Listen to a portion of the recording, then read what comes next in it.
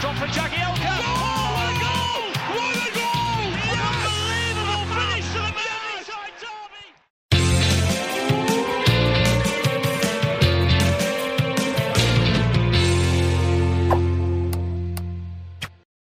Welcome back to the Toffee Blues, your source for all things Everton. Got a podcast lined up for you this time, which will include the extra time of Everton's draw with Liverpool. Bit of a quiet one, that game. I don't know if any of you remember it. Then we're going to move on to me and Owen discussing the upcoming game against Southampton at St Mary's away from home. And then finally, we're going to have a segment on the centre-back and general defensive options available to the Blues at the minute. There's a lot of injuries and a lot of players, coming in and out of the team with regards to the defence. So me and Owen are going to dig deep into that and have a little discussion about what our options are there. So what we'll do is, as normal, is we'll introduce the YouTube viewers to each segment, starting with the extra time for the Merseyside derby, and that one will include James as the host, with myself and Owen, and then from there it'll be just myself and Owen. So yeah, let's get cracking on the Toffee Blues. Welcome to the extra time segment for Everton 2, Liverpool 2. We're going to be looking back on a very hotly contested Merseyside derby, full of controversy, full of talking points. Got Owen and Terry with me, which is always good when it's going over so many talking points, loads of interesting things going to be said, no doubt about that. We'll start with you on this one, Terry. What was your favourite part of that game yesterday? The final whistle. Yeah. Oh, mate, I'm surprised I didn't fold me couch in half with my arse cheeks. I was that tense watching it. Oh, we've what can you say? We've massively got away with one, haven't we? Like, it from our own point of view, you look at that and go, well, maybe that's a bit of a rebate from all the stupid VAR decisions we were getting last season. Like penalties that were incorrectly awarded, and they had to apologise for after, like a Brighton away, and at home with Tottenham where Dele Alli handballs in the box and they're looking at it for 5 minutes and they still don't give it. I know that doesn't really make Liverpool feel any better because they were involved in those games, but from our point of view, we've got two massive slices of luck in the Pickford decision at the beginning, which I'm sure we'll go over in a minute, and the goal in the last second as well, being really let off by the two of those VAR decisions. But yeah, it's a point. Take the teams out of it, put them both in blank kits, and you'd think, well, it's a point. We haven't really played that well in long spells. Key players haven't played well. Like Alan and Gomez, didn't play well. Didn't really see a lot from Richarlison until we did see a lot from him. And we've still got a point off of Liverpool team who came out, on fire, looking to put it, correct their previous performance against Aston Villa. So it's a good point. I mean, I'd like to win. I think, we're going to win eventually one day. But if this wasn't a derby, if this was Man City a couple of years ago when they set the records and we'd have got a point like that, I'd have come away going very good points against a very good team. So got to look at it like that, and we can move on. I think it is literally because we're just that desperate for us to actually win a derby. It's like, that's the only reason we're coming away disappointed. Yeah, I mean, the derby's like winless streak's gone on for Yonks, but the reason it's gone on for that long is we never beat Liverpool when they were like shit, and we weren't like we were slightly less shit. Now they're the best team potentially in the world, so it's not because we can't beat this really good version of Liverpool that it's gone on so long. It's because we asked about and couldn't beat them in 2012 when Rodgers or Dalglish was in charge.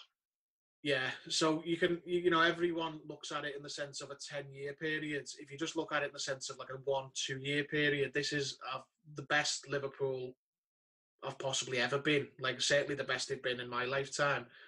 They absolutely romped the league last year and they came out on fire yesterday. So, we showed good character, didn't show good football. We've had two massive slices of luck, and you take the point. We're still top, still undefeated, and just go and make it count against Southampton next game. It's a good point. Game. That's going to be an interesting game. They had a very interesting draw as well yesterday, of course, 3-3 against Chelsea. Very interesting stuff. But what we'll do is, we'll just go in chronological order. We'll just go right the way back to the start of that roller coaster yesterday, and of course Liverpool score after 2 minutes. And I mean, I was just like, oh, here we go. What was going through your head when we gave away an early goal? Well, what do you think? I was thinking when we gave away an early goal after about 2 minutes and giving the ball away in our own half, I was fuming. That's why. Jesus Christ, early on in the game, first 15 minutes, nothing cheap, nothing easy. Get up the pitch, get a feel of the game. Seamus Coleman just gets done. And then just Robertson put a good ball in, the Mane's on the end of it, I think.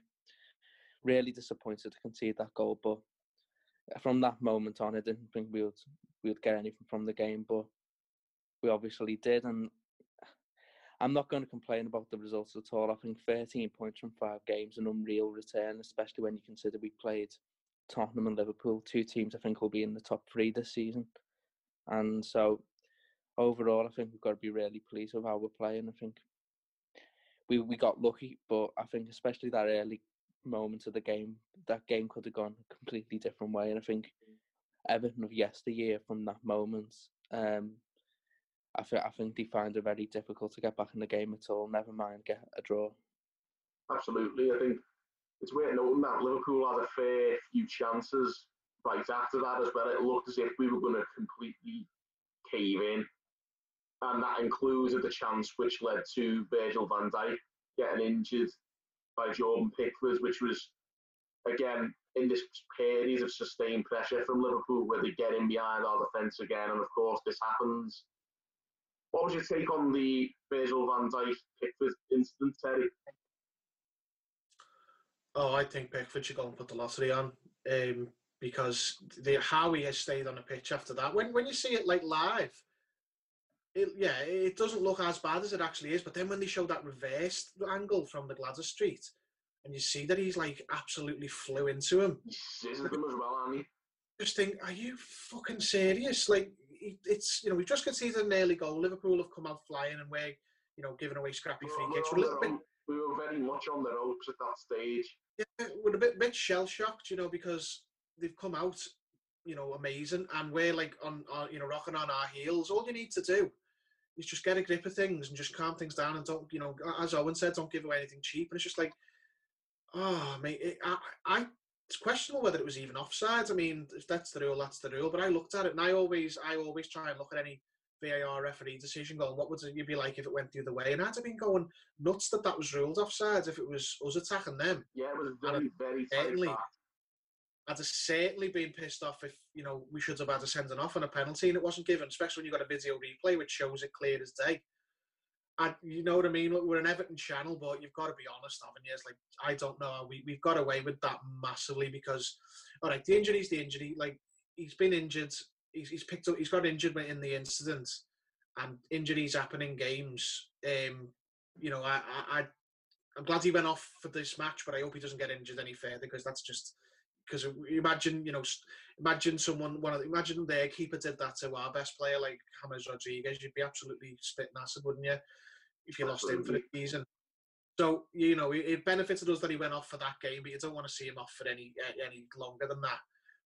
But even if he wasn't injured, like, what are you doing, Pickford? We should be 10 men down. We should be down to 10 men, and let's be honest, likely to concede another. We should be 5 minutes in, 2 goals down, and down to 10 men because our keeper hasn't got 2 brain cells. I just couldn't believe we got. That's a good point about the not having 2 brain cells, because I don't actually think that this was a malicious challenge from Pickford. I just think he was off the pace. Van Dijk got to the ball before him, and he's gone through and trying to, because he's panicked. And he's just stupid. He just makes the worst decisions of any keeper I've ever seen, apart from maybe Kepa, but he's getting there now. How many games has it been now? Like, so we'll come on to his other, issues later on, but we were massively let off for him not to concede the penalty and not to be sent off, because you know what? If that was the other way around, if their keeper came out and flew into one of our players like that and we got nothing for it, and I'd be going berserk. So I've got to hold my hands up and just go, we got away with it there. Like, everyone throws up and go, well, this, previous derbies, like, yeah, but doesn't mean that you can't, you can still admit, shouldn't have really had that. No, it was harsh, but I think there's a lot of Liverpool fans who are admittedly like peeved off by what happened yesterday and like this incident with Van Dijk and the book. Right before the game, they were putting up pictures of Dirk Kuyt like kicking Phil Neville and stuff like that. So it's one of them. It's just it's horrible. It's horrible for Van Dijk, I think, but in terms of the fans, like when you're putting up pictures of Gerrard smacking Gary Naismith and stuff like that before the game, putting right into these mongrels and stuff like that, it's one of them. It was a naughty, for me, it was a naughty tackle, but you think? It was poor goalkeeping initially, but then I must admit I'd rather him did what he did and take Van Dijk out than him hesitate out of the challenge and then concede a goal. He wasn't malicious. It was just poor goalkeeping, and he tried to atone for it by taking everything else. It was just bad goalkeeping initially.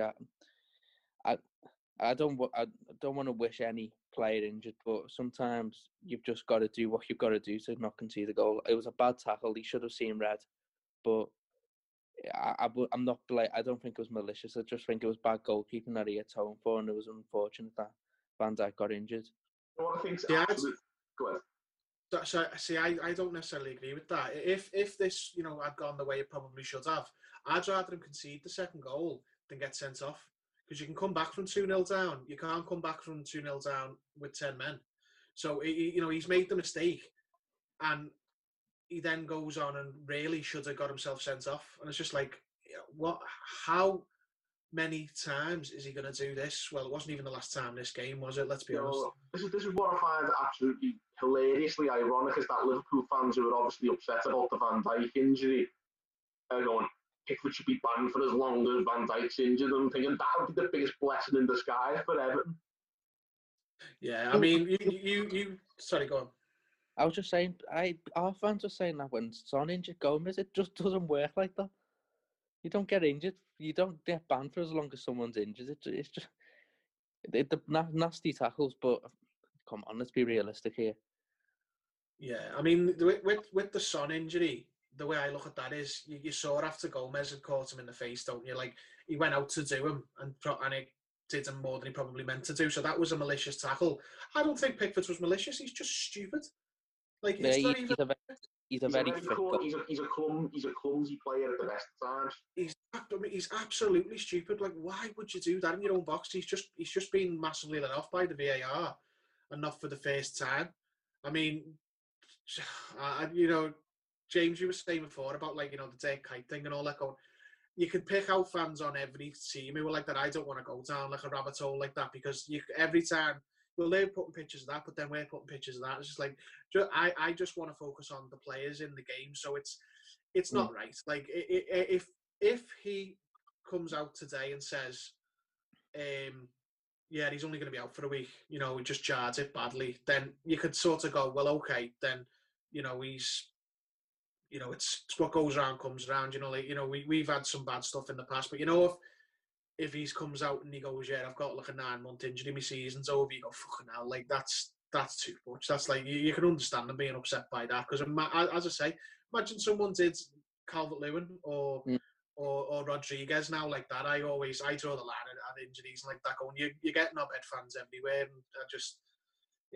And I don't think you should judge people based on that because last night, social media was horrendous. It was just... I've never seen it.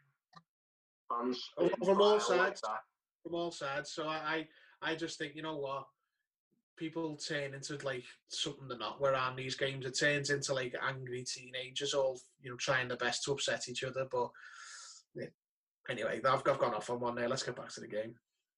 On that note of the sendings off, what about Richarlison's sending off? I personally think this one was more of a red card than the Pickford one. No complaints with that. That was definitely a red card. I think he didn't need the whistle. I think he just tried to take the man out to sort of stop the counter attack. But it was a nasty tackle. It was a stupid tackle. He's out for 3 games now, and ridiculous. But yeah, no complaints with that. Yeah, I think it's one of them. I don't think Richarlison was fit yesterday. Personally, he didn't play the same kind of game that we used to see. He wasn't up and down. I mean, he did have good moments, but he wasn't same speed that we used to see him at. And I think if he was probably at the right speed, he probably doesn't end up going into that challenge late and as dangerous as he does. Yeah, No. I mean, yeah, you can say a lot of things about Richarlison. You can say, like, you know, he's moody or he like play acts and, you know, he's dramatic and all that, but you can't say he's never done anyone, has he? It's ridiculous tackle. I've seen a lot of people saying Richarlison isn't that kind of player, and he's the type of player who will go into it and just someone seriously. Oh, it's like, or is that more just cop-out bile in the heat of the moment? That's just angry Ed fans. Like, I honestly wouldn't put it past myself being in the same scenario if I'd have had two players get injured like in the same game.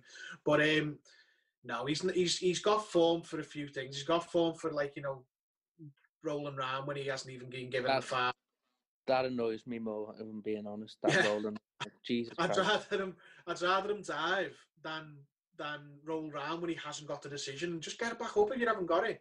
But like, he has got form for that. He's got form for being a little bit moody, but he hasn't got form for snapping people and injuring people. Don't be ridiculous. Like, he come out and apologised, and then someone replied to him, didn't he, and said, well, because he said in the apology, I didn't mean to hurt someone. And then someone replied to that with a picture of him showing studs, going, well, you're showing studs, so you do mean to hurt someone. Then he replies with, you know, him pulling, once the contact's been made, him pulling his studs away, which is a bit stupid because it still doesn't mean he hadn't shown his studs. But I think he's trying to, like, defend himself, saying, no, I didn't try and hurt him. It was reckless, but it wasn't, like, you know, malicious. Yeah. And then everyone's took it to mean like he was laughing about it. Like, no, he wasn't, clearly. Like, he's not going to do a big written apology about something, then 5 minutes later go, look at that. I just think he's been misunderstood. And because everyone's still, you know, going berserk, which, you know, whatever. Yeah, there's Liverpool fans going like he shouldn't be allowed to leave Anfield unless it's in a body bag and sort of stuff like that. Yeah, whatever. Like, but, you know, I that's one thing I'll say. Pickford's got away with it. Richarlison's held his hands up and said, listen, I should have been sent off. I was, you know, it was a stupid tackle. I didn't mean to hurt him. I just meant to, like, it was stupid and reckless. It wasn't malicious. That's what his, you know, point is, whether people agree with that or not. I don't think you can turn around and say, look, he was laughing about it. Your apology means nothing. It's going, no, come on. He's not good. Why would you bother writing a big apology and then 5 minutes later start laughing about it? Of course he's not. But yeah, he rightfully goes. It's stupid. The whistle's already gone. And he's just, as Owen said, he's tried to stop the counter-attack. And it's just blew up in his face badly. Yeah. It's in the best days for him. But something that I must admit did make me laugh though Saturday night was the Gerrard era on Twitter saying that Everton are the most dirty, scummiest team in the Premier League. Well, good, mate. That's exactly where I want Everton to be. If we're the nicest team in the league, I don't want to know us. I was not saying players. That means we're not playing football the right way. Well, do you know what? Maybe if we did play the right way yesterday, we'd have got beat 5-0. So, yeah. Exactly. Well, that's what Liverpool fans want you to play the right way, because that means they'll usually win. Oh, they did the same. Atletico beat them, and when Burnley, I think, got a draw against them, and Arsenal beat them a few times. If you don't rush forward against them and let them win, they have an issue, which is fair enough because everyone wants to win. But they want you to play into the hands, and if you don't, they hate you and say you're like a dirty team and anti-football and all that. If I can live with Salah and Mane rolling around like they've been shot, I'm sure they can live with teams defending deep. There you go, yeah, fair enough. Moving on anyway, of course, we equalised through Michael Keane the first time, a brilliant header goal from a set piece again, another goal from the Everton set piece. So, you know, can't complain about our set pieces this season. No, totally different, isn't it? But it's one of them. It's you know, we've had a lot of luck going in our favour this game, and the fact Van Dijk went off, it's no coincidence that one, you know, without him on the pitch, we scored 2 headers. Like, you know, we made the most of their weakening of aerial, you know, presence and defence. So they got and also, let's be honest, that first goal, the Keane goal, is a gift from that keeper. Adrian is shocking, isn't he? Like, he's absolutely pony. I know our keeper's bad, but it doesn't mean that he's not as well. And I don't, at least, like, imagine the drop off, like, with him and Alisson and to him. Like, no wonder they all can't stand him, because he's costing them goals and goals every time he's playing, isn't he? I'm going to say it. even Joel Robles is better. Yeah, it's right. Yeah, I can agree with that. But yeah, Yeah, he's Joel better.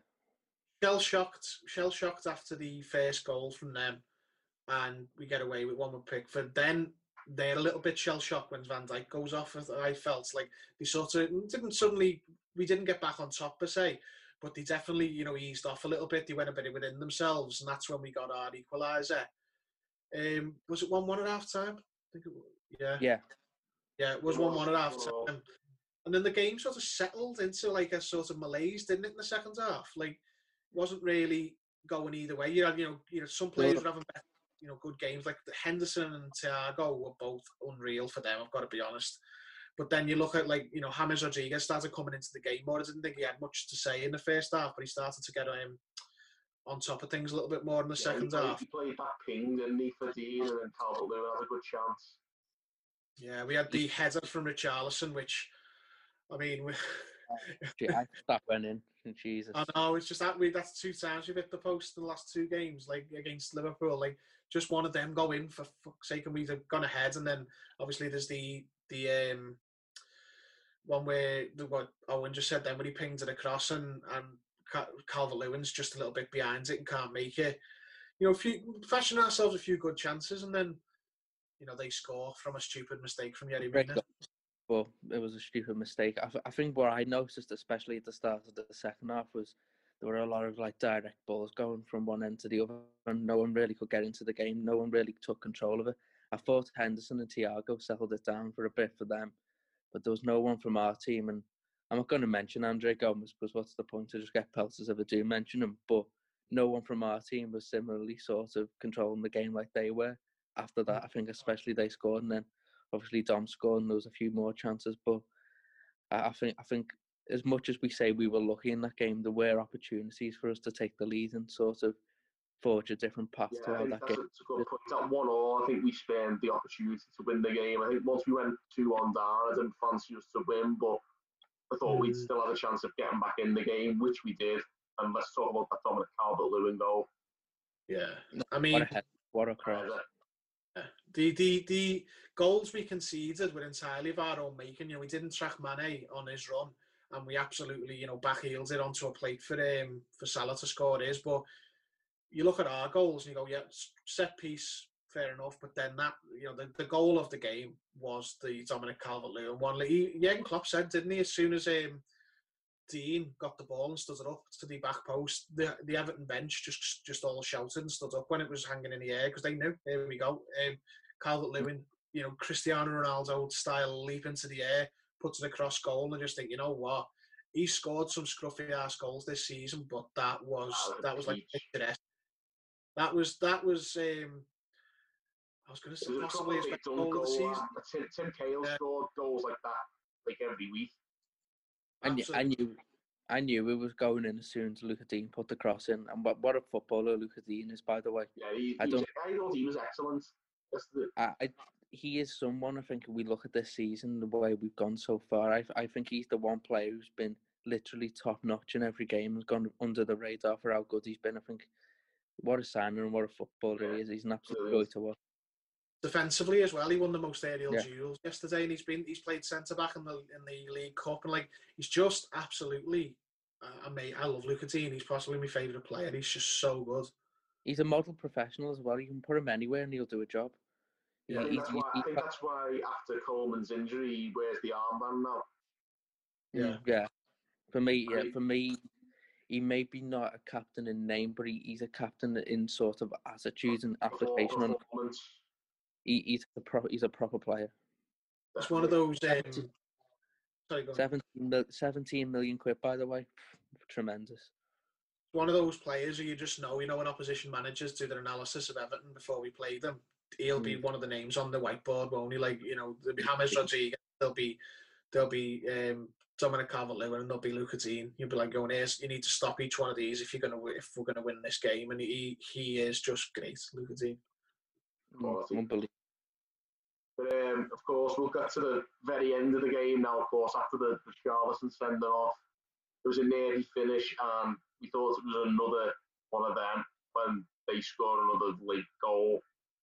from another error from Pickford, and you know it looked like it was going to be one of them again where we all have to just go retreat into our caves for months on end. And thankfully, it wasn't to be because of a very controversial VAR decision. Guys, what are your stances on the VAR decision?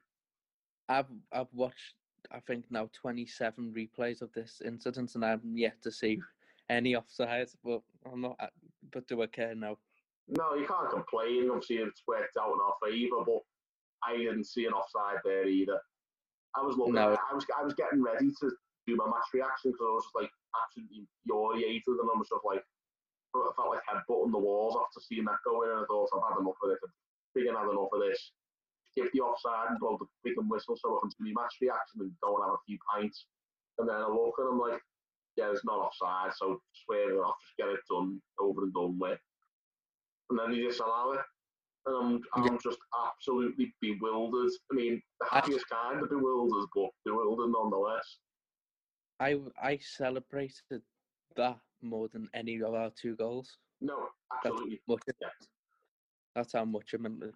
It was nonsense, and it was a goal because I am yet to see any offside. But just the relief that, but I think we really we got lucky for once. Yeah, it was that kind of thing, saying, yeah, we deserve a bit of luck here because of how unlucky we've been in so many big games in the past. But yeah, and then we get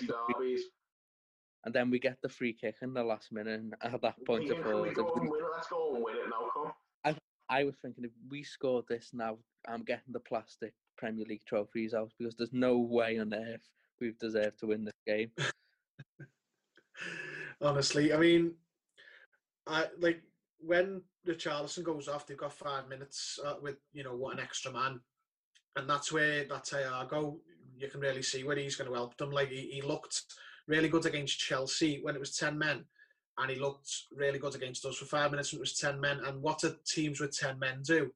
They sit low and compact. So that's why he's been brought in, because he's going to be the player who unlocks those, the Burnleys of the Premier League and what have you. And sorry, Owen, the teams who sit in and build a wall around their goal. That's what he's for. And you can see already, like the pass before the goal, it was a 2. I think it's Tamane.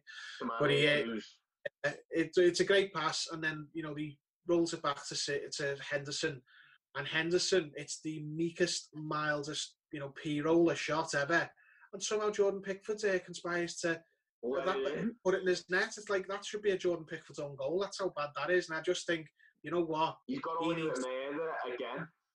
He needs dropping. That should have been the second time. Go on. I am actually begging for them to do some sort of retrospective action on Pickford because it could be a blessing in disguise. Honestly, just drop him next game, because that, but for, the football and gods smiling on us and ruling that out for an offside that, frankly, I can't see. If the new letter of the law says, oh yeah, that tiny bit of his, sleeve is ahead of Mina's boot, then okay, it's still nonsense, isn't it? But all right, that's the letter of the law. But for me, that's like he's conceded a goal in the 95th minute again. It's like I said before the game, if he keeps doing this in any games, never mind derbies, he needs to be dropped. We should be sitting here now, having lost 3-2 to a last-minute winner again, and it was Pickford's fault.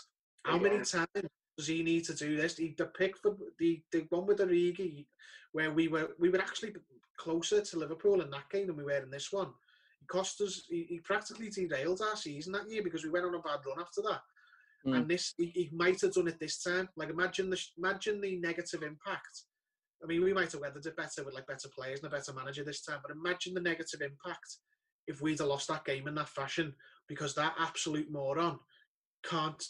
He does a really good save against a corner header from Joel Matip. It's like, yeah, but that means nothing if he's going to let goals in like that. He cancels out any good saves he makes by doing that. So for me, next game, drop him for Olsen. That Olsen cannot be worse than him. And if he is, give him a chance to be worse, because Pickford is absolutely shite. He's out of chances now. He's running out of chances. And one player we haven't touched on.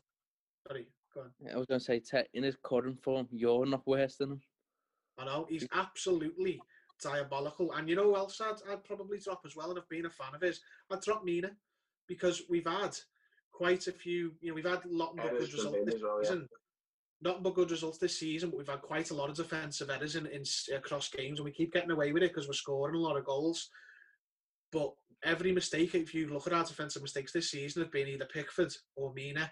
And Ben Godfrey came on and threw a blanket over Sadio Mane. He was better at right back than Coleman was. So I personally, if Kenny is fit for the next game, because I don't think Coleman's going to be, I'd play Kenny right back and I'd put Godfrey at centre back alongside. Carlo said that Kenny will be fit for that game, so that'll be good to see. Maybe if we can see Godfrey in his natural position and see what he can bring to the table. He was really good, Godfrey, when he came on, stood up to the challenge. I would honestly, I'd bring Olsen and I'd bring Godfrey in next game and just say to them, sorry lads, we've got a lot of good results, but we've got very high standards to maintain and used to. I've been making mistakes. We should be, I said it before, we should be sitting here having lost another derby in the last second because of our goalkeeper. That would have been 3 goals that were our own fault to concede. And Pickford, I'm sorry, mate, you either should have been sent off in the 5th minute and that was 2-0 down, or you should have conceded a 95th minute winner. So whichever one, you've got off the hook there. Whichever one makes you feel better, that's the reason you're getting drops, mate. I mean, I can't see it, but he needs dropping off a cliff. He needs a rocket off his backside, doesn't he? Yeah. Another thing on maybe dropping Mina for the Southampton game is they played 2 forwards who are very quick and mobile. There you have it, guys. For once, Lady Luck has shined on Everton on Merseyside Derby Day. Everton come away with, let's say, a slightly undeserved point after a few controversial decisions actually went in our favour.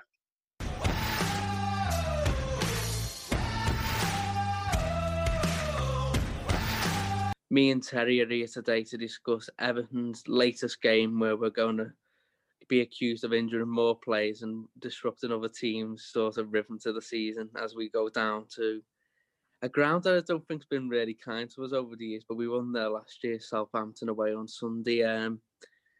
Excited for the game. Obviously, Everton is top of the league, 13 points. As I'd like to really say to everyone, I'd really like to remind everyone how many points we've got after 5 games.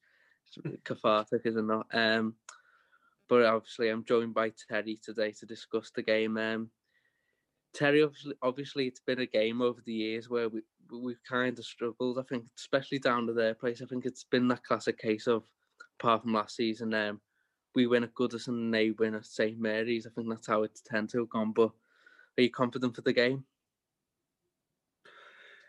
I don't think confidence. I don't know. It depends on how you take confidence. I'm not confident of the victory, but I'm confident that we've got it in us to win. Like, if that makes sense. Yeah. Like, the injuries don't help. Like, and the suspension, obviously. Richarlison was going to be a big enough miss by himself. I think if it had just been Richarlison attacking wise, we may have got round that. Even with the defensive, injuries, Godfrey is probably going to come in at right back, or possibly John Joe Kenny. But we've obviously had the news late in the week news that James Rodriguez may be not available for this game, and that is a massive blow because most of our attack and play this season, it's just sort of come through him, hasn't it? I mean, it's not. He is the least replaceable player in our current starting 11. I think we could even the better players like Dominic Calvert-Lewin and Richarlison, they're very hard to replace, but they're not irreplaceable. There is potential, options you could do to sort of, soften that blow. But with Rodriguez, there's just there's no good fit to do the job that he does. So it's a big test for the team. It's just about how we adapt, how the manager adapts. We're not going to get to play, our ideal 11 every game for the whole season, and this will be a real test for how far the team can go. If we come through this game with so many key players gone, and we've got a positive result, be that a draw or a win, then people, the neutrals may actually look at Everton and go, they've had some setbacks there, but they still got it. They still dug in and got a result. So it'll be a big acid test for where we can go for the rest of the season. I mean, what about you? I mean, you said then about St Mary's, we seem to lose there and win at Goodison, but we've been doing that with every ground for the past couple of years. It's only Carlo's come in that we've picked up some away form. So what do you think? Well, for me, I think if you'd have asked me before the Liverpool game, before kind of this new sort of rut of injuries came and hit us, I probably would have said I was feeling confident for the game. I thought we'll have had a lot to sort of hit their high line, but with obviously Rodriguez being injured, obviously with Richarlison getting suspended, Seamus Coleman sort of not being fit for the game, it kind of just temper your expectations for the game. Not to say that we can't go down there and win, because I fancy Everton against anyone at the moment with the sort of confidence we're in. But it is one I think if Everton were to avoid defeating this one, I think it just carries the momentum on somewhat against a team that's been in really good form lately. I think the key for this game is sort of, I don't know how that kind of comes, but just make sure that we leave the game with some more momentum. I think that's the key. I think if we manage to get down there, go down there and win, I think that would be great. I think obviously it'd be really interesting to see how the midfield line up this weekend, because the last time we played Southampton, I think they gave us a bit of a midfield masterclass. I think Højbjerg, I think, could have been who's been next to him in midfield, then Armstrong or Romeo or Prowse. Yeah. But the kind of the axis of that sort of overshadowed Andre Gomes and of Tom Davies or Gylfi Sigurdsson, whoever it was that day. I can't remember. They just sort of all roll into one type of performance. But obviously, I'm not really. I can't say I'm overly confident about the game, but I feel like it's a game that ultimately if Everton are going to do anything this season, they go there and win. But also, I think if we get a point and just try and keep the results sort of machine, as I like to call it, going, I think that'll also be positive. What are your thoughts on Southampton? Obviously, they've been. I'm not going to mention the 9-0 Southampton fans, because I know every video you turn on and hear about your club, someone mentions the 9-0. Now you've miraculously turned around from it. But I'm going to say in general, since Ralph Hasenhutl's been there, what have you been your general thoughts about how they've gone about the business? Well, he's a great manager. I really like him. I think I hate being like this because I don't like when it's applied to Everton, but he'll be at one of the top elite clubs soon. Like the next big job that comes up, I think he'll be right in there for.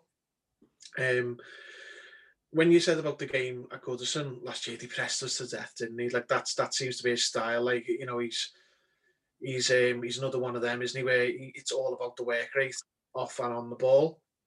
And he's obviously got some, good. He's Danny Ings. Let's just get it out the way. We're already 1-0 down, frankly, because he's going to get his obligatory goal against us, isn't he? But we've conceded this season anyway, but just done well by scoring more, which is great. I think it's going to be another one of them. I think they will score goals. It's just about how we can respond. And obviously, without two of our first choice front three, it's going to be difficult. But it's not only the hard work and pressing team. They've got a lot of pace. I find on especially in like wide areas. Now they can't use Walcott. He's still technically our player. Do you remember Walcott? Who? I know. They've got Redmond. They've got Che Adams. They've got players like that. They've got sorry. Musa Djenepo. Yeah, didn't want to say his names. I couldn't say it. But so I'm glad you did. They've got a lot of pace, and I think that is where it will probably hurt us, because we're likely going to carry on playing Keane and Mina. Keane especially has been superb this season, but he hasn't got faster, has he? And Mina certainly hasn't. So Godfrey is fast. So if he was to play centre-back alongside Keane and Kenny was to start, I don't think that is how it's going to happen, but just on the off chance, I think we'd be able to play a lot higher with that type of back four. But I think what we're going to do is play the three centre-backs, Mina, Keane and Godfrey, and probably sit in a little bit lower, especially with Godfrey at right back. He's not going to be flying up and down the wing. He's going to be doing more of a defensive job. If we had another striker, this could have been a game without James, where we dropped back into a 4-4-2 with like the inverted back. But we haven't. We've only got the one striker. Unless we were to, I don't know, who would you be? Play Gordon off the striker, or I don't know. I don't quite know how you would do it. Not going If to he do said it. Lloyd Keane, but Yeah, well, he's not. He's not going to do it. So he's probably going to no. play the same formation, but bring Iwobi in for one of the wide spots with it likely to be on the right now. With if James doesn't make it, and on the left, either Gordon or Bernard. Yeah, I'd like to see think Gordon. probably, yeah. I was going to say that. I think I would like it to be Gordon, but with the sort of like squad sort of hierarchy this season, Bernard's been higher than Gordon. So that tells me Bernard's more likely to play than Gordon. Yeah, he's been on a bench more, hasn't he? And what have you. But it just makes me think, you go back to after the lockdown, Gordon sort of jumped ahead of Haaland, didn't he? Yeah. And he's sort of, I'm not saying, he's done, he's amazing, you've got to get him back in the team, but it's mad how it's sort of, they've rolled him back a little bit, cooled him down. But in this game, if we might benefit from having him, because he's going to be a little bit more direct than either of the other two wingers, a little bit quicker. Like, he's not a fast player, but he is faster than Bernard and Iwobi. They're both, the sort of football and wide player. They're not going to beat a man for pace. They're going to try and look to create things, but there's no runners. I don't know, who they're going to be creating for. Calvert-Lewin, is a box striker, isn't he? So I don't know. I think a lot of the emphasis will be on the midfield. I think this could be a game where Decore is massive for us. He can get beyond, if he can go beyond Calvert-Lewin and assist him, since he's not going to have, Richarlison up alongside him, and could even be, I never thought I'd say this, but, it could be a game to start Sigurdsson. I think set pieces are going to be huge, especially when we haven't got James putting them in. You know what kind of line I'm going to toe for this game, and that is Andre out, Gylfi in. I think you've got Allen as the sitter. I think you've got Decore as the box-to-box sort of your legs, and I think with Richarlison and James being out, now I know Gylfi isn't exactly, he didn't score 20 goals last season, but if I said to you Sunday, Gomez or Sigurdsson, who do you think is more likely to pop up with the winner? You would probably say Sigurdsson, wouldn't you? Yeah. Well, I think he's doubly important because of set pieces. We score a lot of set pieces, and we haven't got James putting them in. So who's our next best set piece taker? It's going to be the Dean or Sigurdsson, isn't it? Yeah. I think we will. I'm not saying we will for sure see Sigurdsson for Gomez, because I think he is kind of warm to Gomez playing that sort of third midfield role this season. But it also wouldn't surprise me to see Gylfi in there. I think in a free with two mobile midfielders, I think you could get a lot more out of Gylfi than what we saw last season. Equally, he could just ghost around again. It's a flip of a coin with him. But after seeing Gomez in, I would say, 50% of the games this season, not really affect the game that much. I would like to see Sigurdsson maybe get a game. If we had James and Richie playing, I would also be kind of tempted to play Delph and sort of dog the midfield out and then just get the ball to our attacking players. I just don't think Bernard and Iwobi or even Gordon are effective enough to try and do that. I think we kind of need another midfielder who's likely to get on the score sheet, and that's why I think Sigurdsson will play. Obviously, Calvert-Lewin will play. I think Bernard and Iwobi will both play, and I think the rest of the team kind of picks itself. One thing I did want to talk about was the goalkeeping situation. Now, I know Pickford's been obviously starting every game, I think, since 2017, since he's come in, but it feels like, and I don't know, that the tide's turning against him, and I think if any week in these 3 years he's been at the club that he's going to be swapped out, it feels like this is the most likely another goalkeeper would come in and replace him. See, I think the opposite. I on a strict football basis, I don't know anything about Olsen, but I think Pickford should be dropped because his performance just wasn't good in the derby. Like, he made that couple of, he made a decent save from an Alexander-Arnold free kick, made a world-class save from the Matip header, but he also should have got sent off on the 5th minute, and he also should have cost us a injury time winner again. So, yeah, and it's not like in isolation. I'm not treating him harshly on that game. He's been doing it for weeks and months. But it doesn't, you know, things don't happen in a vacuum. Like this week, I think it may be. It's going to say a lot about Ancelotti. He's either going to play him and just back him to come through this period. You know, probably the hardest period of his career. Let's be honest.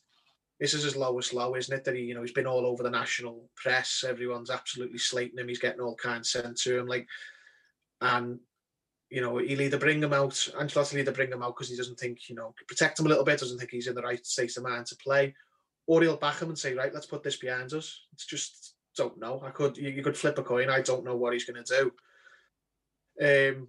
But if this was all very sterile and nothing had gone on off the pitch, I'd be looking for him to get dropped soon anyway, because I don't think he's performing well enough. But may not be as simple as that now. What about you? No. If I was going to nail my colours to the mast, I'd say he would start the game. But I don't know. I think Carlo has done things in the past that have kind of stumped me before, like throwing Alan, James and Decore in the first week.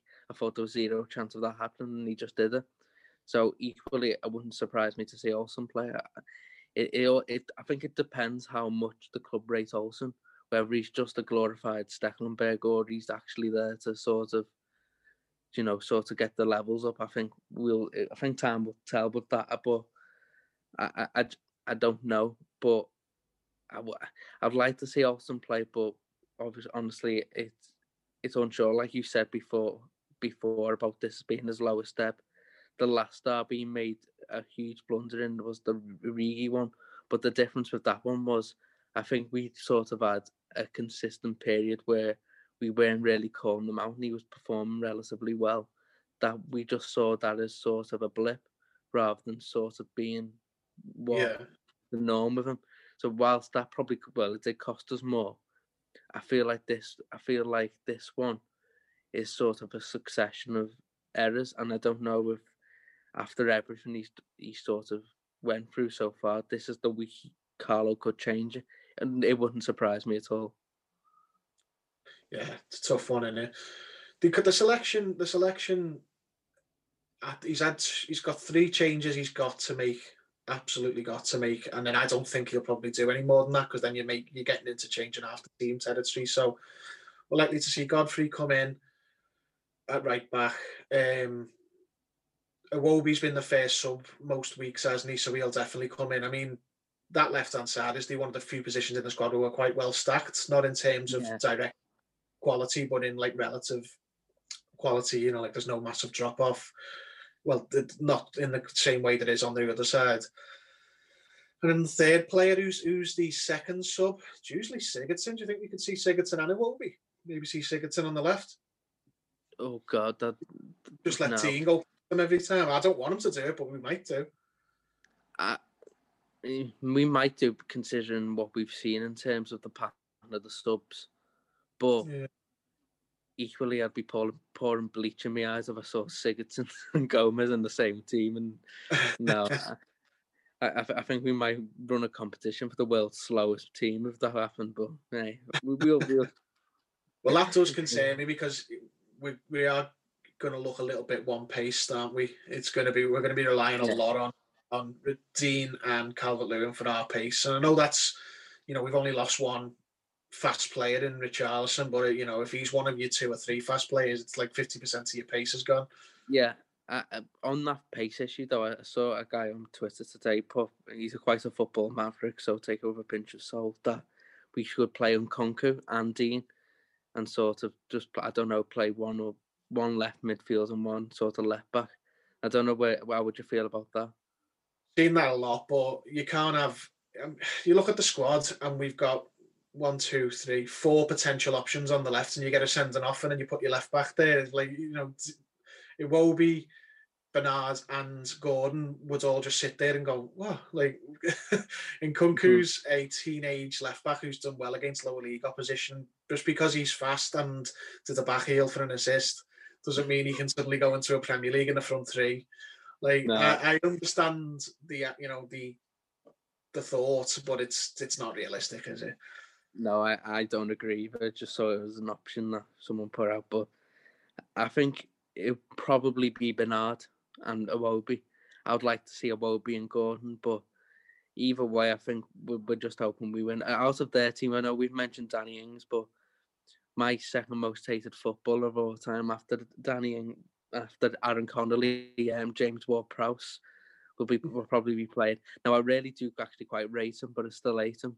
And I think that's a dangerous place for me to be in, because I know I'll leave the room every time they get a set piece. That's one key message from this game. Do not give any set pieces away, because they're practically a penalty. They scored one against last year, didn't they? That's how they got their goal in the 2-1. Yeah, and it wasn't. What was it where Gomez didn't actually foul someone, but it was blown up? I don't know. I can't remember. But at home anyway. So before we finish up, you got a prediction? I'll be that's not really positive. I'll say 1-1. 1-1. Give me the points and take me out of the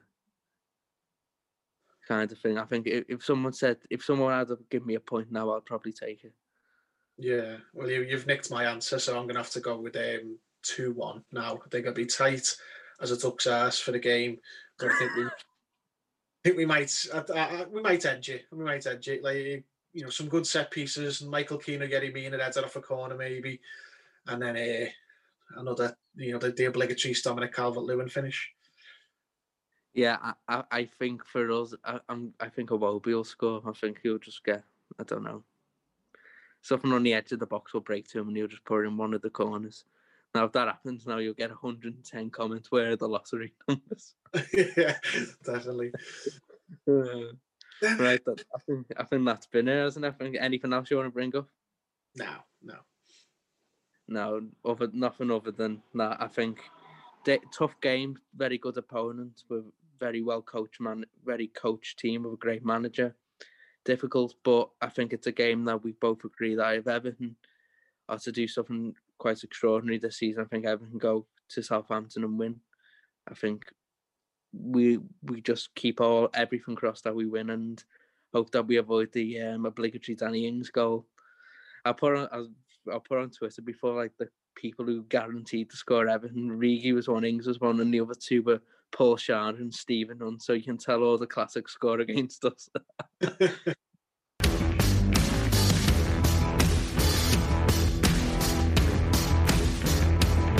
Me and Terry are on today to discuss our defensive options. I'm sure we can agree that the full-back areas are pretty much set in stone at the moment, with the form of obviously Coleman and Dean, and kind of we know what they're about. But I think we can agree that the area of the pitch where we're most up for debate at the moment is our centre-backs.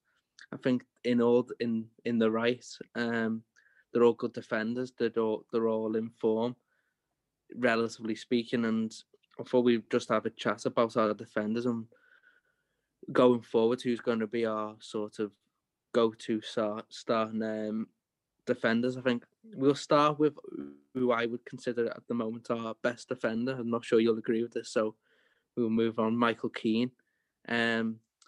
Obviously, I've been a huge fan of Michael Keane now for about 10 years, right from his Burnley days, because obviously a big fan of the way he was set up there, and he was someone I wanted to buy.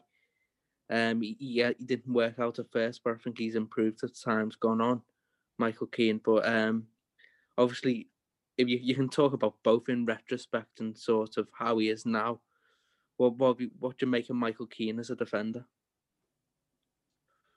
Well, I've gone back and forth on Keane a lot since he's been here. When he signed, I was really happy with him, and especially in his first little run, even though it was the Koeman sort of like meltdown. I've always felt he was our best defender because he was alongside Ashley Williams, an aging Phil Jagielka, and very young Mason Holgate. But then he came out the team, and I always felt he will. A lot of people turned on him and thought he wasn't very good, and I was always one of his defenders saying, no, he will be good. He's carrying an injury. He had like a strange gash on top of his foot, I think it was, and he couldn't shake that off for ages. And every time he'd get back, it'd open up, and this is around the Allardyce time. But when it was Marco Silva, I said, well, Michael Keane's, got it. Silva's first season, said he's got it. He should be a starting centre back, and it was either one of the other two, like alongside him of Mina or Zuma. It was at this point. Then I sort of went the other way. Like there was a time, in Marco Silva's second season, so the third season of having Keane, I sort of threw me took me flag down. I was like, no, I actually don't think he has got it. He's a bag of nerves. He makes mistakes, so on and so forth. And I remember when he remember this, even as late as Carlo Ancelotti being the manager. Do you remember when we played Crystal Palace and he brought Michael Keane in and dropped Jerry Mina? It was Mina and Holgate. No, it wasn't. There was Mina and Keane for the Palace game. Oh, sorry, you're right. Yeah, because Holgate had obviously come to life and got into a really great vein of form and, established himself in the team. And he played every minute, every game up until that point, hasn't he? And I was like, that goal, what are bringing Keane in for? He's crap. That's how late I was like not sold on Keane. Because I'd gone from his, a defender to a doubter. And now I've gone back the other way. Because since he's come back from lockdown, it's not an opinion, that isn't very, it's not an opinion that's specific to me. I think everyone's seen since he's come back from lockdown, he's just grown and grown and grown. And now I'm at the point where from the start of this season, we're talking about the defence, what's our best defence. I think he's the first name in the defence, on it, in the centre-backs at least. Obviously, as you said at the beginning, I think there's no argument. It's going to be Luca Dean and Seamus Coleman. But I think it's this video, I mean, certainly for me and you, is who partners Michael Keane. Because Michael Keane is just the undisputed best centre-back at the club at the minute based on form. And it's not a short sample of form either. It's been for several months. He's become a different player. So I've swung back and forth a lot on him. But now I'm back firmly in his camp. I think he's a fantastic player. He's just come on leaps and bounds. As I've said at the start, for years now, I've been a huge fan of Michael Keane in terms of what he's about as a defender. I think he's a really good defender. I think his aerial abilities, I think, is really good. I think in both boxes now, I think we're seeing in when we go for a corner, he's always getting on the end of it, which was something even in his Burnley days, he wasn't really prolific. He got the odd one important goals, better than what he has done previously here, but I think what he's producing at the moment is pretty much unrivaled in terms of aerial ability in both boxes. Obviously, he's been fantastic. I had the agenda that I think he should be starting at pretty much get every game for Everton up until I think the Brighton game. Remember when we got beat 3-2? Yeah. And Aaron Connolly was diving and everywhere. He was poor that day. He got dragged out of position everywhere. I thought, look, I've been his biggest fan probably, but even me now, I can't really make a case for him starting and not giving Mason Holgate a chance. But I think it was around the time Holgate just came in for the Watford game in the Cup and was excellent. So I was probably of that opinion that Holgate should come in. He did. And then obviously Silva got sacked, and so went the suicidal high line. And then Carlo Ancelotti came in, and I think it was Mina and Holgate for a while, and I was fine with that because I thought they complemented each other really well. And then there was a sort of a turning point where Michael Keane got thrown back in. And even before he got thrown back in, you could tell Carlo Ancelotti was a fan of Michael Keane because he went on that BT Sports interview with, I think, Des Kelly. And he name-dropped Michael Keane as a player who's going to come forward with him in this sort of rebuild at Everton. And that surprised me because he hadn't really played at that point. So that told me that he's going to be around. I think, obviously, then he got rewarded with a new contract. And then I think we've had this conversation many times. As soon as he was given that new contract, he was no longer Ronald Koeman's player. He was Carlo Ancelotti's player because he showed that sort of trust in him. And then since we've come back after lockdown and we've continued into the new season, I would go as far as to say, even if you go back to when we were playing the last sort of ebbs of last season, if you go from then to now, he's been our most consistent player throughout that time in terms of performances in every game. Except maybe I think he was poor when we played Wolves away. He got dragged everywhere that day. But pretty much that was the only sort of blip in his sort of sort of new era and creates into his contract. So for me, there isn't any doubt that he's our number one centre back at the moment. I think people question his pace, sort of his ability to sort of play in a high line, but I think Carlo's dealt with that really well. I think he's put legs around him, both in full back and sort of whole midfield areas this season. For me, no questions for me over Michael Keane. Would he be both in our, if we sort of had a dream that everyone was fit at the moment, would we both go for Michael Keane as one of the centre-backs? Yeah, definitely. The full-backs, as we said, picked themselves, and I think Michael Keane picks himself. It's he's just such a good player this season. When he came back into the team, around after lockdown time, I sort of, even then I was, had to be convinced. I was like, is this just because we're playing 4-4-2 and he's back in a low block? And then he's improved because of that. But this season we haven't been playing the low block. We've been playing quite high, and he looks even better now than he did then. So yeah, I think that's pretty much nailed on. He's currently the top centre back at the club. So I'd say it's Michael Keane plus another. The next person I wanted to move on to and discussing our centre-back options is, I would say, it's strange for me in a bit of a way because I'm a fan of his, but nevertheless he seems to split the fan base, and that's Yerry Mina. I think I'm a fan of Yerry Mina. I think he's another one who's had his ups and downs at Everton, but I'm overall a fan of his. You said you've had a little bit of a change of heart on Yerry Mina lately. What timeline, your thoughts on Yerry Mina? My timeline isn't as up and down with Mina as it was on Keane, because obviously I went pro to anti to back to pro with Keane. I've always been quite pro Yerry Mina because he got a lot of stick at the beginning of his Everton career for being injured, like as if he could help that. We signed him injured, and he didn't establish himself straight away. And I think there's a good player in there. There's a good defender. Now, I haven't had a change of heart in the sense of when I think he's crap and I don't want to see him play. But I'm now of the opinion, if everyone's fit, then it's got to be him or Michael Keane. It's Michael Keane. I wouldn't have said that even as early as 3 months ago, before last season. I'd have still said, gun to my head, I'd have still said Yerry Mina over Michael Keane. But this season's just made me think otherwise. Based on all the information available, I'd say Michael Keane now. So for me, we've got two stoppers and two ball playing recovery centre backs. So it's one or the other. I think you can get away with playing Godfrey and Holgate, and we are getting away with playing Mina and Keane. But I think the ideal scenario would be one of each type. And I think there's just no that it's who's the better defender at the minute. It's Michael Keane. Yerry Mina's still got a place at the club.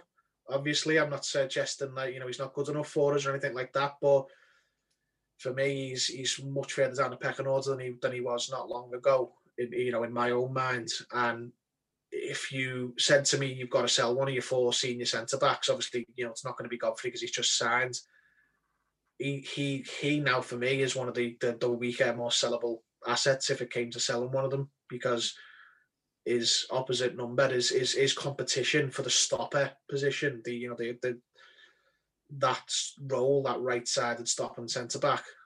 It's Keane, and I've come so far the other way on Keane. New contract and all, as you said. He's one of Carlo's men, and I think Yerry Mina is a useful player, but don't think he starts when everyone's fit. No, I'm very much of the opinion that you can say, well, people might say in the comments, well, I think Keane and Mina are our best two. You might be right, but I still don't think it's the best complement to what we want to play. I think you want to have someone who is strong aerially, and then you want to have someone who can sort of recover and sort of win the ball back from him, like a ball over the top or a through ball. And you can't necessarily, and like people might say Godfrey and Holgate. I don't know why they would come to that opinion of one game of Ben Godfrey, but they might say that. But equally, teams would just throw loads of crosses in the box. They're not brilliant aerially, so I think Well, right, I think you're right. It's got to be Keane or Mina and Holgate or Godfrey. And so, for me, Michael Keane wins the stopper role. I just think he's. We talk about confidence players, but I think Michael Keane's confidence at the moment is greater than Yerry Mina's. So Michael Keane starts from that side for me. Now I think we should move on to the sort of the recoverers, and Mason Holgate. I think he got injured at the end of last season, but really didn't put a foot wrong when he did play. In my opinion, I thought he was brilliant. I thought for a long period of time he was Everton's best player last season in terms of the consistency.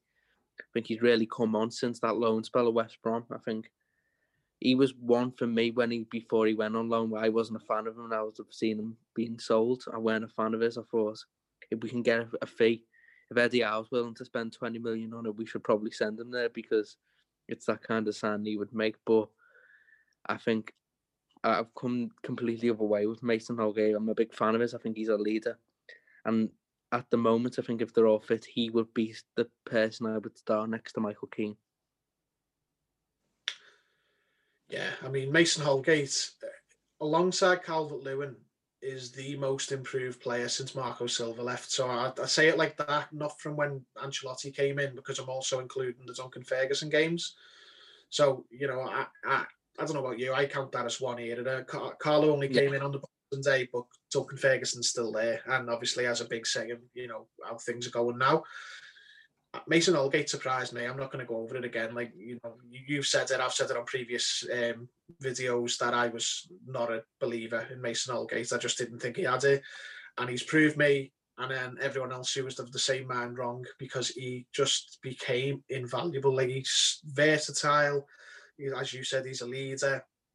He's quick and he's good on the ball. He wants like times he can, you know, play that key pass from centre back.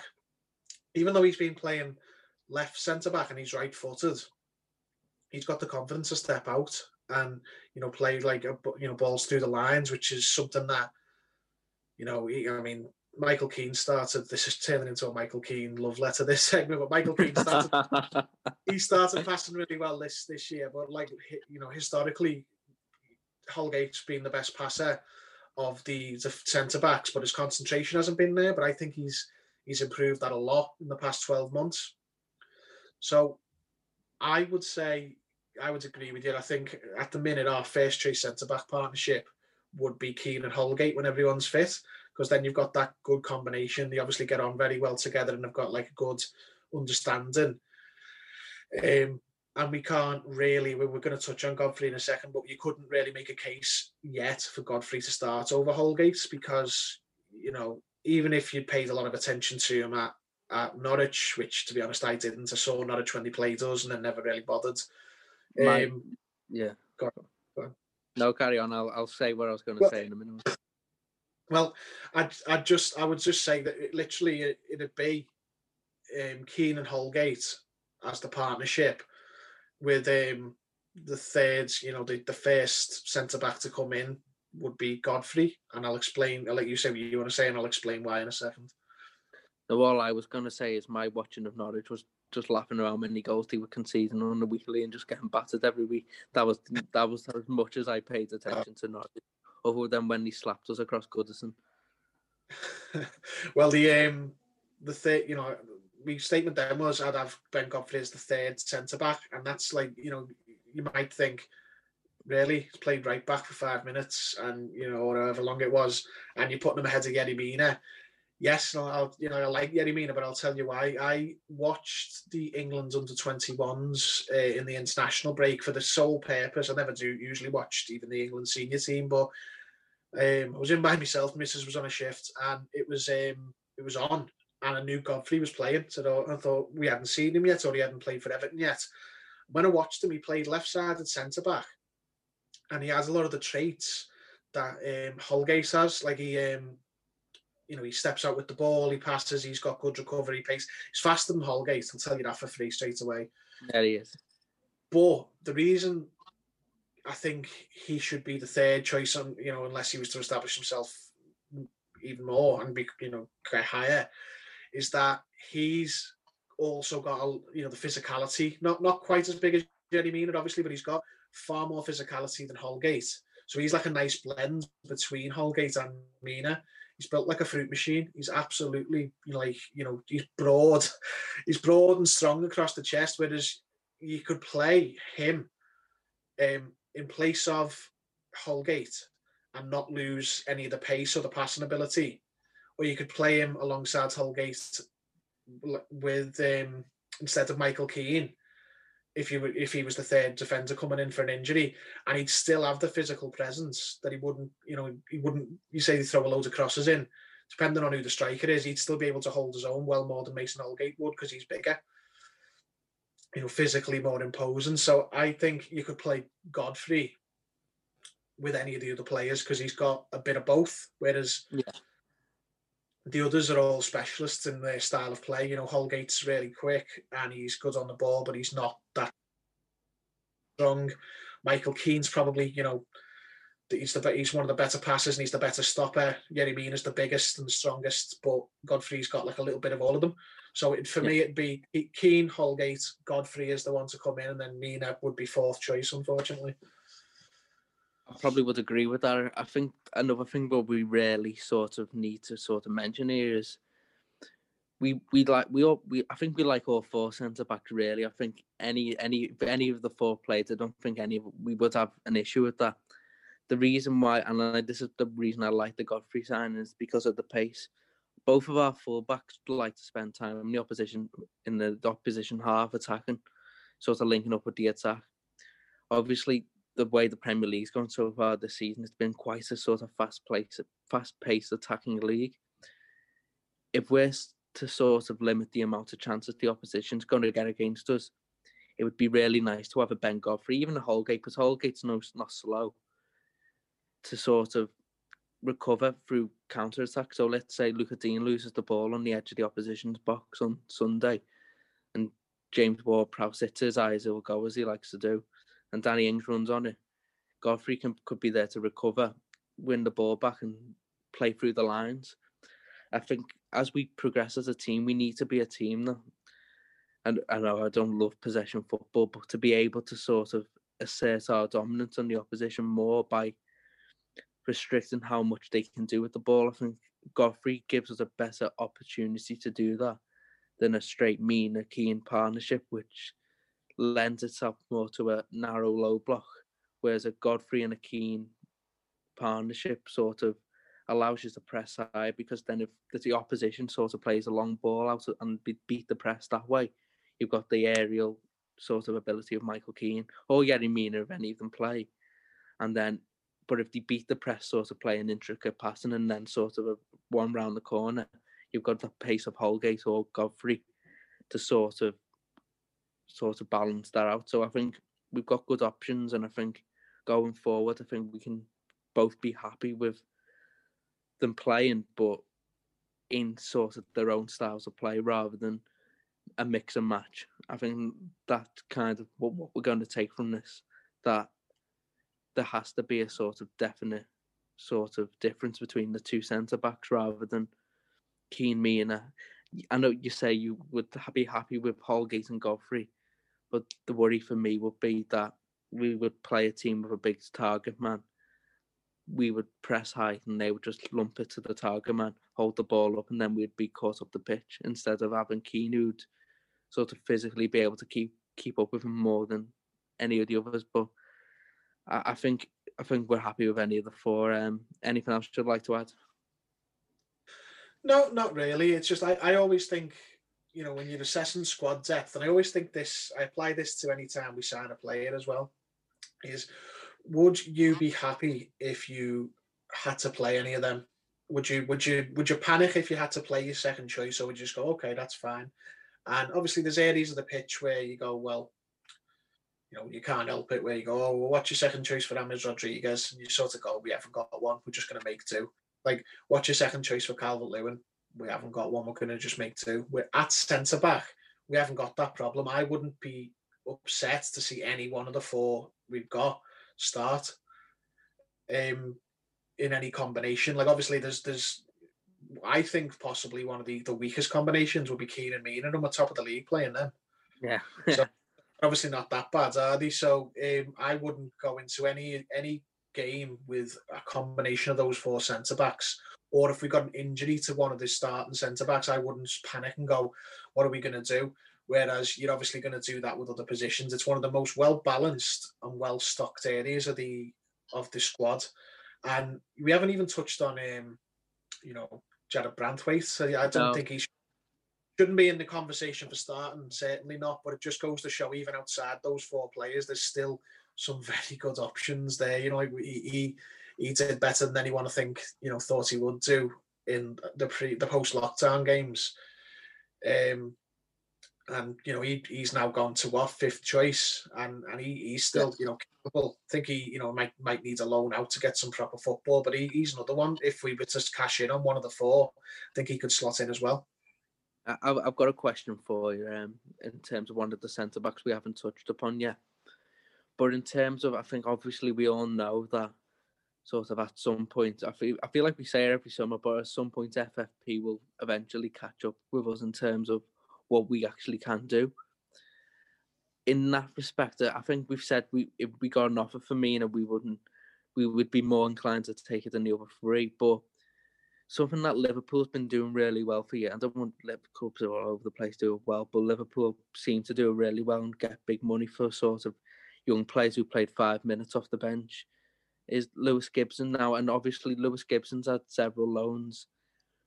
For me, obviously with the centre-backs that we've got next summer, and I think it's bold statements and people might disagree, but I would take money for him next summer. If we got we're not going to get loads of money, but an offer that's acceptable next summer, I would take it, just because if you take money for him, you can do something maybe a bit more in another position.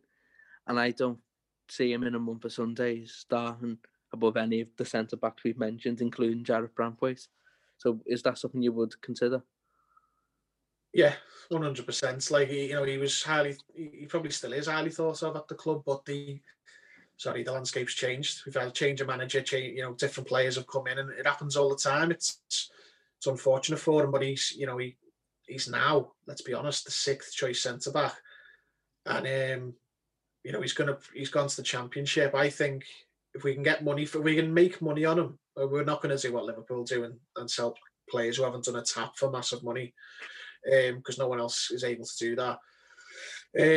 But we paid $6 million for Lewis Gibson, remember, off Newcastle. So I'd want to either get the money back for that or make a bit of money. And if he does well in the Championship, there's loads of clubs who could come in for him. Like, the Championship well better than I do, but I can immediately just think Norwich, someone like that, to go right there.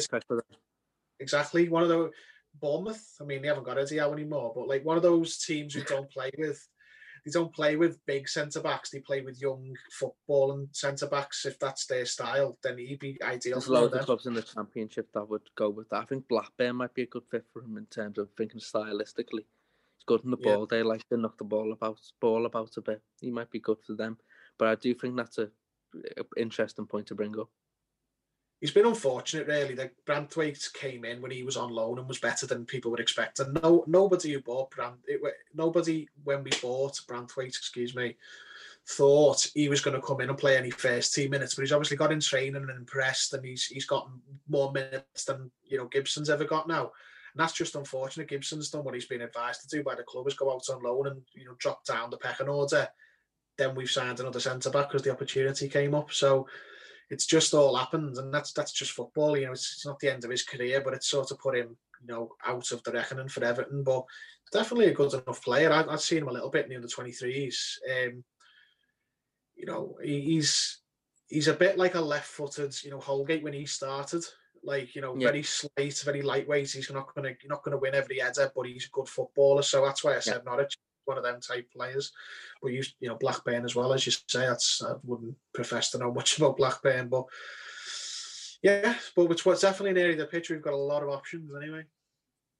Yeah, two things to end on there. I think someone, when I was talking about our centre halves the other day, someone messaged me saying, "Why don't we do a Walter Smith and play them all?" Yeah. You can play Holgate anywhere, can't you? Holgate's playing all over the pitch. He's the new Steve Watson. Yeah, that was one another thing is we've made this video and someone in 9 months will still say, should we bring John Stones back? Yeah, every time until he retires.